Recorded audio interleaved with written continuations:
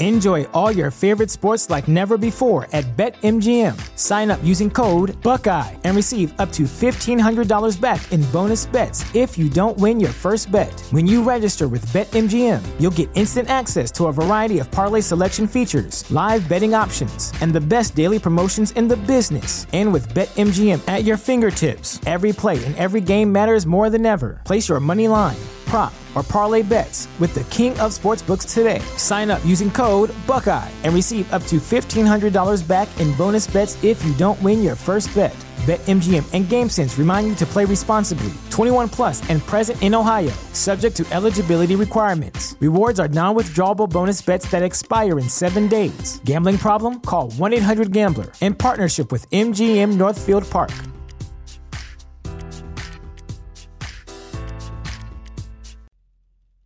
Before we get started with the episode today, there's something I want to talk about. The episode itself, once the theme song kicks in, this episode was recorded at least 2 weeks ago. This portion that you're listening to right now, however, was recorded Wednesday morning, January 22nd, the morning before this episode was released. And I just learned that Terry Jones from Monty Python passed away.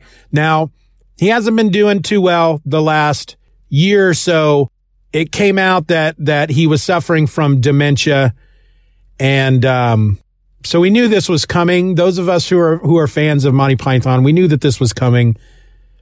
And I'm not quite sure what I want to say about it at this moment.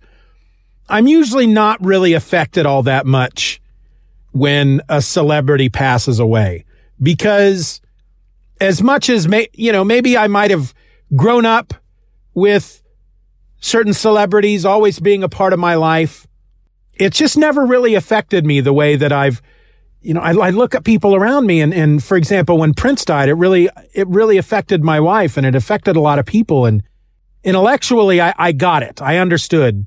But it's just nothing like that has really kind of touched me the way it has touched other people. But the moment I saw that Terry Jones passed away, I don't know, I've just been sitting in my car in silence.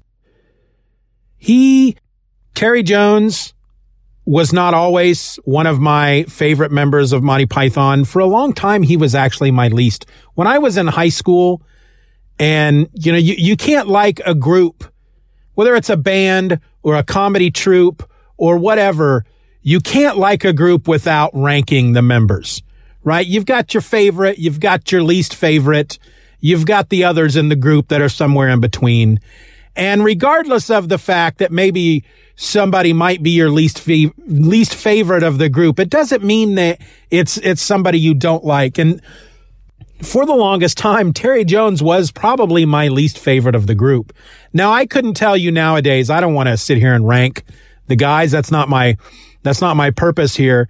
But as I grew older and started learning more about each of the guys from Monty Python and seeing some of the stuff that they did outside of the group, when learning how Terry Jones was a historian, and a lot of the documentaries he's done, historical documentaries, and Eric the Viking was a movie that he wrote and directed, and he quickly rose in the ranks. And Michael Palin has always been my favorite, but second to Michael Palin for probably the last 10 years has always been Terry Jones. And it's not, I guess I'm trying to put it into words somehow before we get into the episode itself. But I just want to say that it's a great loss to the world. He has given so much joy to the world and to my life so many times that I have felt down or depressed. And I've been able to put on Monty Python. And it's just made me feel better about the world. So he's going to be missed. I'm going to miss him. But we should all be as lucky as Terry Jones. We should all, when it comes time for us to go, to know that you have created this body of work that's going to be remembered probably forever and remembered fondly. And so it's a big loss to the world today, but he has put so much into the world. I don't know. I don't know what I'm trying to say. I just felt like I had to say something. All right, let's start the episode. The following podcast is going to contain spoilers, along with me, just a regular guy, talking about all the things I love, such as comics, movies, television, music, and books. So yeah, proceed at your own risk.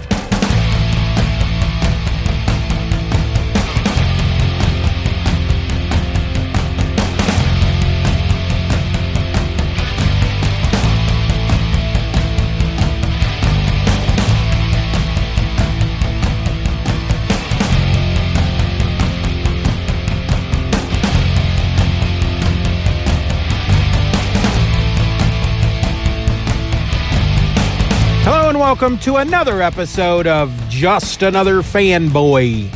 I'm your host, and my name is Steven. Hey, folks. Yay, he says half-heartedly for no reason at all, because my full heart is in this sucker. Because today we're talking about Manifest Destiny Volume 3, which has a subtitle, but I'm not even going to try. It's in some kind of Latin or something or other, one of these languages that your host, that would be me, doesn't speak.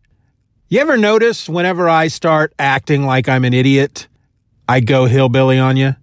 Heck, it's in some kind of language that I just don't speak at all. I don't know why I do that. I guess I am creating some sort of correlation between that accent and brain capacity, which is silly. It's a stupid thing to do. Which makes me, I guess, a stupid person. I can admit it. Not the smartest tool in the cabinet. Not the deepest bowl on the shelf. Not the yellowest banana in the tree. That would be me. Big Steve, ladies and gentlemen. Yeah. Okay, so before we get into this book, I do want to mention that I have previously talked about volumes 1 and 2 on the podcast. Volume 1 was way back in episode number 19, and volume 2 was in episode 67. The links to both of those episodes, or at least the links to the web pages, will be in the show notes. So this was written by Chris Dinges, pencils and inks by Matthew Roberts, additional inks by Stefano Guidano and Tony Akins, colors by Owen Gianni, and letters by Pat Brousseau. Okay, so I'm really enjoying Manifest Destiny. This was I don't even remember how I came across this comic. I feel like I stumbled across it. I think I mentioned when I talked about Volume 2 that I was doing a search for Bigfoot comics and maybe stumbled across this book because I know it's either Volume 4 or 5. At least the title alludes to the fact that we're going to meet the elusive Sasquatch. But I don't know if that's 100% correct. I don't know if that's how I came across this book. I just did somehow. They say that the downside when it comes to shopping online is that you don't get to go into a store and browse the shelves and stumble across some new discovery. And I think in most cases that is correct. And yet, I feel that's how I stumbled across this book. It was online. I read all my comics digitally, but I wasn't actively seeking a comic book about the Lewis and Clark expedition featuring monsters, because that's what this book is. I wasn't actively seeking that out, and yet I stumbled across it somehow, and I gave it a chance. And I'm glad I have, because I really enjoy it. Volume 3, however, Volume 3 is a bit different than the first two volumes. They add a couple of elements into the story that, while it doesn't change the tone of the book, it doesn't really change a whole lot about the book. It made it a bit different. I guess there is a slight tone change just based on the quote-unquote monster we meet in this volume. So the first thing that they do is, throughout volumes 1 and 2, our narration boxes are from the journal of Meriwether Lewis about the expedition. And we still get that here in volume 3, but twice maybe in the book, we also get journal entries from a Captain Lawrence Helm.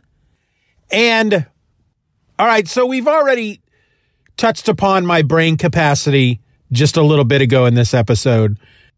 I'm not a smart man. I'm not a stupid man, but I'm not a smart man. And I do have trouble keeping characters in my brain when you're dealing with a book that has multiple supporting roles, supporting characters.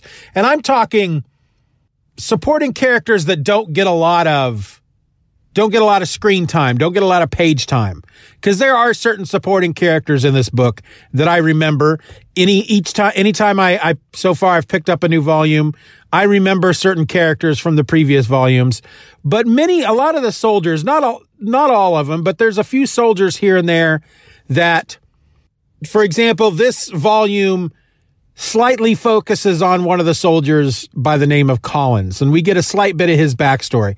I don't remember if we met him at all in the first 2 volumes. No clue. And so this Captain Lawrence Helm, who we're getting a couple of journal entries from, I don't recall if he showed up in the book in the first 2 volumes either. And so when I open up volume 3, and the first thing I get are these journal entries from him that speak to stuff that happened in volume 1, I start scratching my head right away. And I'm worried that I haven't been paying attention, and I actually read volume 3 when I thought I was reading volume 2, and now I'm reading volume 2 when I think I'm reading volume 3. Now, of course, it wasn't too hard for me to find out that was not the case. But for a moment there, it really threw me right out of the story. Page 1, panel 1. I'm completely out of the story. I'm starting to freak out because I'm thinking that I just did episode 67 not that long ago, in which I professed to talking about volume 2, and the whole time I'm talking about volume 3. You look like an idiot. And I don't need a lot of help in that department. But, as I said, that wasn't the case. But because of this inclusion in the book, that's what happened to me there on the first page. And yet I soldiered on. And I read volume 3 within a couple of days. And that simple little fact there should be a testament to how much I'm enjoying these books. Because I don't have a lot of time I do feel like I read quite a bit. A lot of it is while I'm sitting on the couch and we're watching something on Netflix or Hulu with the kids, and I just pick up my phone and I start reading comics. We did have a holiday not that long back, and I had a few days off because of that, and I read this book. But I have so many things to read that I tend to read them by issue. So I'll go to one trade and I'll read an issue, and then I'll go to the next trade and I'll read an issue, and I'll just rotate through my digital stack. Well, the one thing about Manifest Destiny, at least the trades, is that it's not readily apparent where each issue throughout the trade ends and the next issue begins. They put the trades together like they do the Walking Dead trades. There's no cover images between issues in the book. It's one big story. And that does kind of help. So I sat down and read it, and I just read through the whole thing. Sacagawea is pregnant in this volume. I don't remember them mentioning. There's kind of a tugging of a memory that maybe in volume 1 they did mention that she was pregnant. But again, my memory isn't that great. And it was back in October, maybe, that I read volume 1. But she's pregnant in this one, and she catches the flu, which is never a good thing for a woman when she's pregnant. But then you take it back to the 1800s and you stick them out in the wild on a boat. That's even worse. So she spends most of the issue on the boat, which she's not happy about. She doesn't want to be on the boat. She wants to be out there living with nature, fighting monsters and killing things. And we learn as she's having fever dreams that she has been trained from a little girl to fight these monsters, or as her people call them, the demons. But that was kind of a fun little side story with Sacagawea, because she's like a freaking Klingon, man. She's I don't want to use the word savage. That's probably not a good word to use, but she's got that one-track mind. She doesn't want to be part of this other world. She wants to be in her world. She just didn't want to be on the boat. She doesn't want to be around these people. There's also a part in the book where the soldiers are now starting to get very disgruntled about this quest, this journey, this exploration that they're on. The group that's with Lewis and Clark are made up of soldiers and then convicts.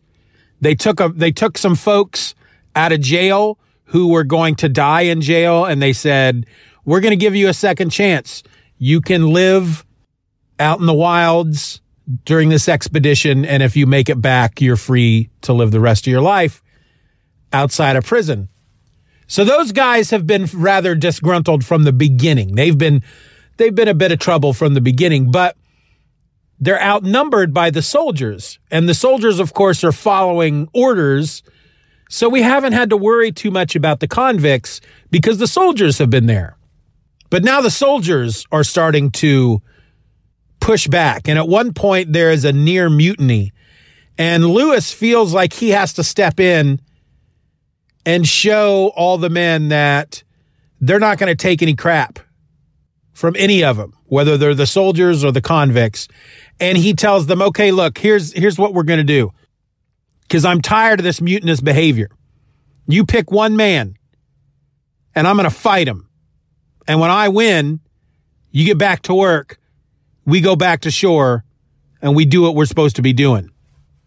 Because the crux of this issue is that there's a moment at the beginning where this soldier Collins, that actually he's one of the convicts. He's a young dude. He is with Captain Clark, and he's got a telescope, and they're looking out upon the land at where they're going and the world around them. And he sees off in the distance, he sees one of these arches. And Lewis and Clark decide, well, there's another arch. We have to go there because our job isn't just to explore this area. It's to clear it of monsters. And the two arches that we've come across so far have had monsters living near it. So we have to go to this arch and kill any monsters that might be there and take samples and study and blah and all that stuff. Well, of course, the soldiers at this point are like, no. Every time we've run across an arch, people have died, and we don't want to be the next ones to die. And so Lewis says, okay, well, fight me, one of you. If you win, y'all can leave. You can do what you want to do. If I win, you're coming with us. And he wins, but he does cheat because just before the fight is about to start, the soldiers and convicts pick their champion, and he's a big old buff dude, very rough and tumble. And Lewis removes his jacket. He's rolling up his sleeves, and he says, okay, before we get started, we should probably establish some rules. That's about as far as he gets when this guy punches him in the jaw, which was kind of a nice scene because I almost felt like Lewis knew that was going to happen, but he wanted to be able to stand up in front of them and say, hey, I gave you a chance. I'm going to cheat my butt off in this fight, but I wanted to give you a chance to have some rules established. And as we saw, you were the ones that chose to go the route of no rules. And during the fight, he is getting his rear end handed to him. There's a mallet on the deck of the ship. He's able to grab it, and he beats the guy down with the mallet. So they go to explore this arch. The first arch was made out of plants. The second arch was underwater. and seem to be made of, well, plants, more of an algae-like substance. This arch is made out of clay, dirt and clay. And they do encounter a couple of monsters. And this is the second time in the book that I felt like there was a slight change. This was an actual, for me, a change in the tone of the book. The first tonal change was adding this journal entry from this Captain Helm. And now they encounter this creature called a Fezron. And it looks like they describe it as a bear cub crossed with a bird. It's like this blue bird. It's hard to describe. Think of a bear cub that walks upright, but instead of fur, it's got blue feathers. And instead of a bear head, it's got a bird's head. But the beak is full of sharp teeth. And it attacks one of the men. And it's probably about 3 feet tall, maybe 2.5, 2 feet tall. It attacks one of the men, bites the dude on his arm.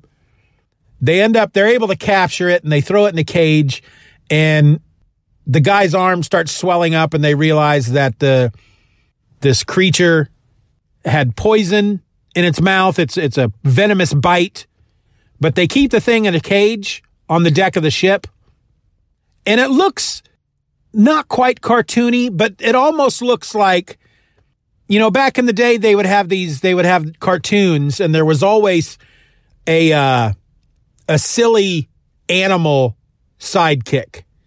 Thundercats had Snark or Snarf. That was his name. Snarf. Dungeons and Dragons had that little unicorn, Uni. So on and so forth. That's what this made me think of, because after it's on the ship for a couple days, it starts talking to them. And they're like, whoa, how do you speak English? And he's like, I know speak English. You speak Fezron. And you find out that his name is Dawhog, and he's a Fezron. And they kind of befriend it to a certain extent, and it ends up healing the man that it bites, because it does say, yes, I did inject poison into his wounds, but I can heal him. And he heals him by peeing on his arm. We're assuming that's what it is. We don't see where the yellow liquid comes from, the yellow steaming liquid, but come on. And it heals him. I mean, like, rapidly. And then one night, a giant bat creature, shadowy bat creature, takes a man from off the deck of the ship. The guy is on watch, and the shadowy bat creature comes and takes him away. And they learn from Dawhog the Fezron that this was a creature called a Vameter, V-A-M-E-T-R, Vameter. There's only one of them, and it's been plaguing his people for generations. So they load him up in his cage, and they go to meet his people, and they get there, and they find out that their French tracker, Sacagawea's husband, Charbonneau, he is there. They have captured him, and they're getting ready to eat him. He's alive. They're rubbing him down with like freaking butter and ketchup and stuff, and they're going to eat him. And these things are like, yeah, we're going to eat him. And we're going to kill you. And well, you're going to try and kill us, but there's a lot of us, and we're going to kill you. So you learn that once a month or so, once a year, the Fezron offer up one of their own as a sacrifice to the Vameter, and it comes in and carries it off. The Vameter comes in and carries the Fezron off, and then the rest of them are safe. And Dawhog was the Fezron that was to be offered up as a sacrifice, and since Lewis and Clark captured him, the thing took one of their men instead. And so in order to get Charbonneau back, they make a deal with the Fezron. They say, what if we go kill the Vameter? Well, you give us our man back. And they say, okay. Well, the Vameter is really weird because it's like a big bat creature, but it doesn't necessarily have a head. Whatever it kills, it takes their head and it uses it as its head. And they learn that it's highly possible that both the Fezron and the Vameter are aliens. This is where really it just took a weird turn for me tonally. You got this talking bird, bear, creature thing that's probably an alien and a big alien vampire bat-like thing. Don't get me wrong. I did enjoy the book. I'm still enjoying the series.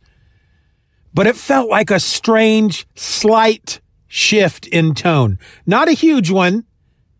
They didn't have little green men in flying saucers. We don't know for sure that these things are aliens. And even if they are, we don't know how they came to Earth. They find these trees in which the Fezron have recorded their history. And it says that they have come to this place from another place, but everything that would explain how they came here and where they came from is missing. And I guess there was a forest fire or something like that destroyed those trees, and none of the Fezron alive remember. It's been so long ago. But they kill the Vameter, if I'm even pronouncing that right. I keep wanting to say in my mind, I look at the word and I say Van Meter, and I know that's not right. But they kill it with the help of Collins, and now I don't remember if Collins survived or not. That's going to drive me crazy. I'm going to have to go back and look. But that was volume 3. They're getting deeper into the wild. They're now encountering even more strange things. And then the next volume or the volume after that, they may possibly encounter Bigfoot. And I'm both excited and worried at the same time about that book, because I have in my mind a certain expectation of what Bigfoot should be. And now that we've met what might possibly be aliens in the book, talking owl birds, basically owl bears. Is that what they're called from Dungeons and Dragons? Owl bears. Short little talking owl bears. Now that we've met them in this frickin' book, who knows what they're going to do to Bigfoot? I can tell you what I would love to see, and that's a tribe of intelligent Wookiee-like creatures, benevolent, that will fight with savage violence to protect their home. But in the end, they are smarter and more enlightened than us. That's what I'd love to see. But I don't think that's what we're going to see. I don't know what we're going to see. I have no idea, but I'm excited that we're going to get some Bigfoot, but I'm worried about how they're going to write Bigfoot. You know what I'm saying? I think the proof comic by Alex Grecian has just ruined me on Bigfoot, because in the end, that's what Bigfoot was. A creature that is more intelligent and more enlightened than us. And he carried a gun, which is pretty awesome. Actually, I don't know if John Prufrock did carry a gun now that I mention it. He may have. I don't quite recall. Anyway, as always, the art is phenomenal in this book. The art style is something that is just right up my street. I dig it, like a bowl of chili with some onions in it, maybe some shredded cheese, possibly a little sour cream, a couple of saltines. You know what I'm saying? And I was really excited to learn. I've been looking at new issues that come out each week to see if maybe I want to buy one. I can't buy a lot of new stuff. But if there's something new that's starting, a new Image series that I kind of want to get in on, or, just a new series starting, or a mini series that I want to get in on, maybe I'll pick it up. But I was really excited to find the other week that there was a new issue of Manifest Destiny out. I blew my mind. They're still making this book. I can't remember when the first trade came out. I think it was 2017. And to know that they're still making the comic, I just can't imagine where this story is going to go. If they're still making the book, I just can't imagine where the story is going to go. I'm picturing something pretty epic in my head, and I hope I'm not disappointed. Are you reading Manifest Destiny? Am I the only one? Don't spoil it for me, but let me know what you think of the book. Are you caught up? Is there some epic stuff happening? Let me know. Feedback at StephenRelse.com. Until then, until your next episode, my name is Stephen, and I'm just another fanboy. Be nice to each other. I'm out. Peace. I can't believe I said peace. Just Another Fanboy is a presentation of the Stephen or Else podcast. Questions and comments can be directed to feedback@stephenorelse.com. You can support the show for as little as $1 a month at patreon.com/StephenROr and get instant access to the My Other podcast, a weekly show about whatever crawls its way into my tiny little mind just moments before I tap record. You can find me on the World Wide Web at StephenOrElse.com or find me on Twitter and Instagram by searching for @StephenOrElse. I also encourage you to subscribe to the show, leave us a 5-star review, and share this episode with a friend. Just Another Fanboy is a proud member of the Comics Podcast Network. You can find that over at comicspodcasts.com. All links will be in the show notes.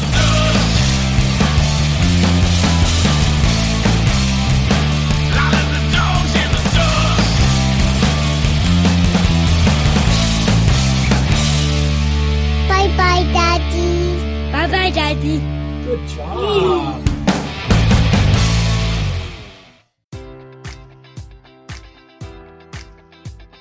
Enjoy all your favorite sports like never before at BetMGM. Sign up using code Buckeye and receive up to $1,500 back in bonus bets if you don't win your first bet. When you register with BetMGM, you'll get instant access to a variety of parlay selection features, live betting options, and the best daily promotions in the business. And with BetMGM at your fingertips, every play and every game matters more than ever. Place your money line, prop, or parlay bets with the king of sportsbooks today. Sign up using code Buckeye and receive up to $1,500 back in bonus bets if you don't win your first bet. BetMGM and GameSense remind you to play responsibly. 21 plus and present in Ohio, subject to eligibility requirements. Rewards are non-withdrawable bonus bets that expire in 7 days. Gambling problem? Call 1-800-GAMBLER in partnership with MGM Northfield Park.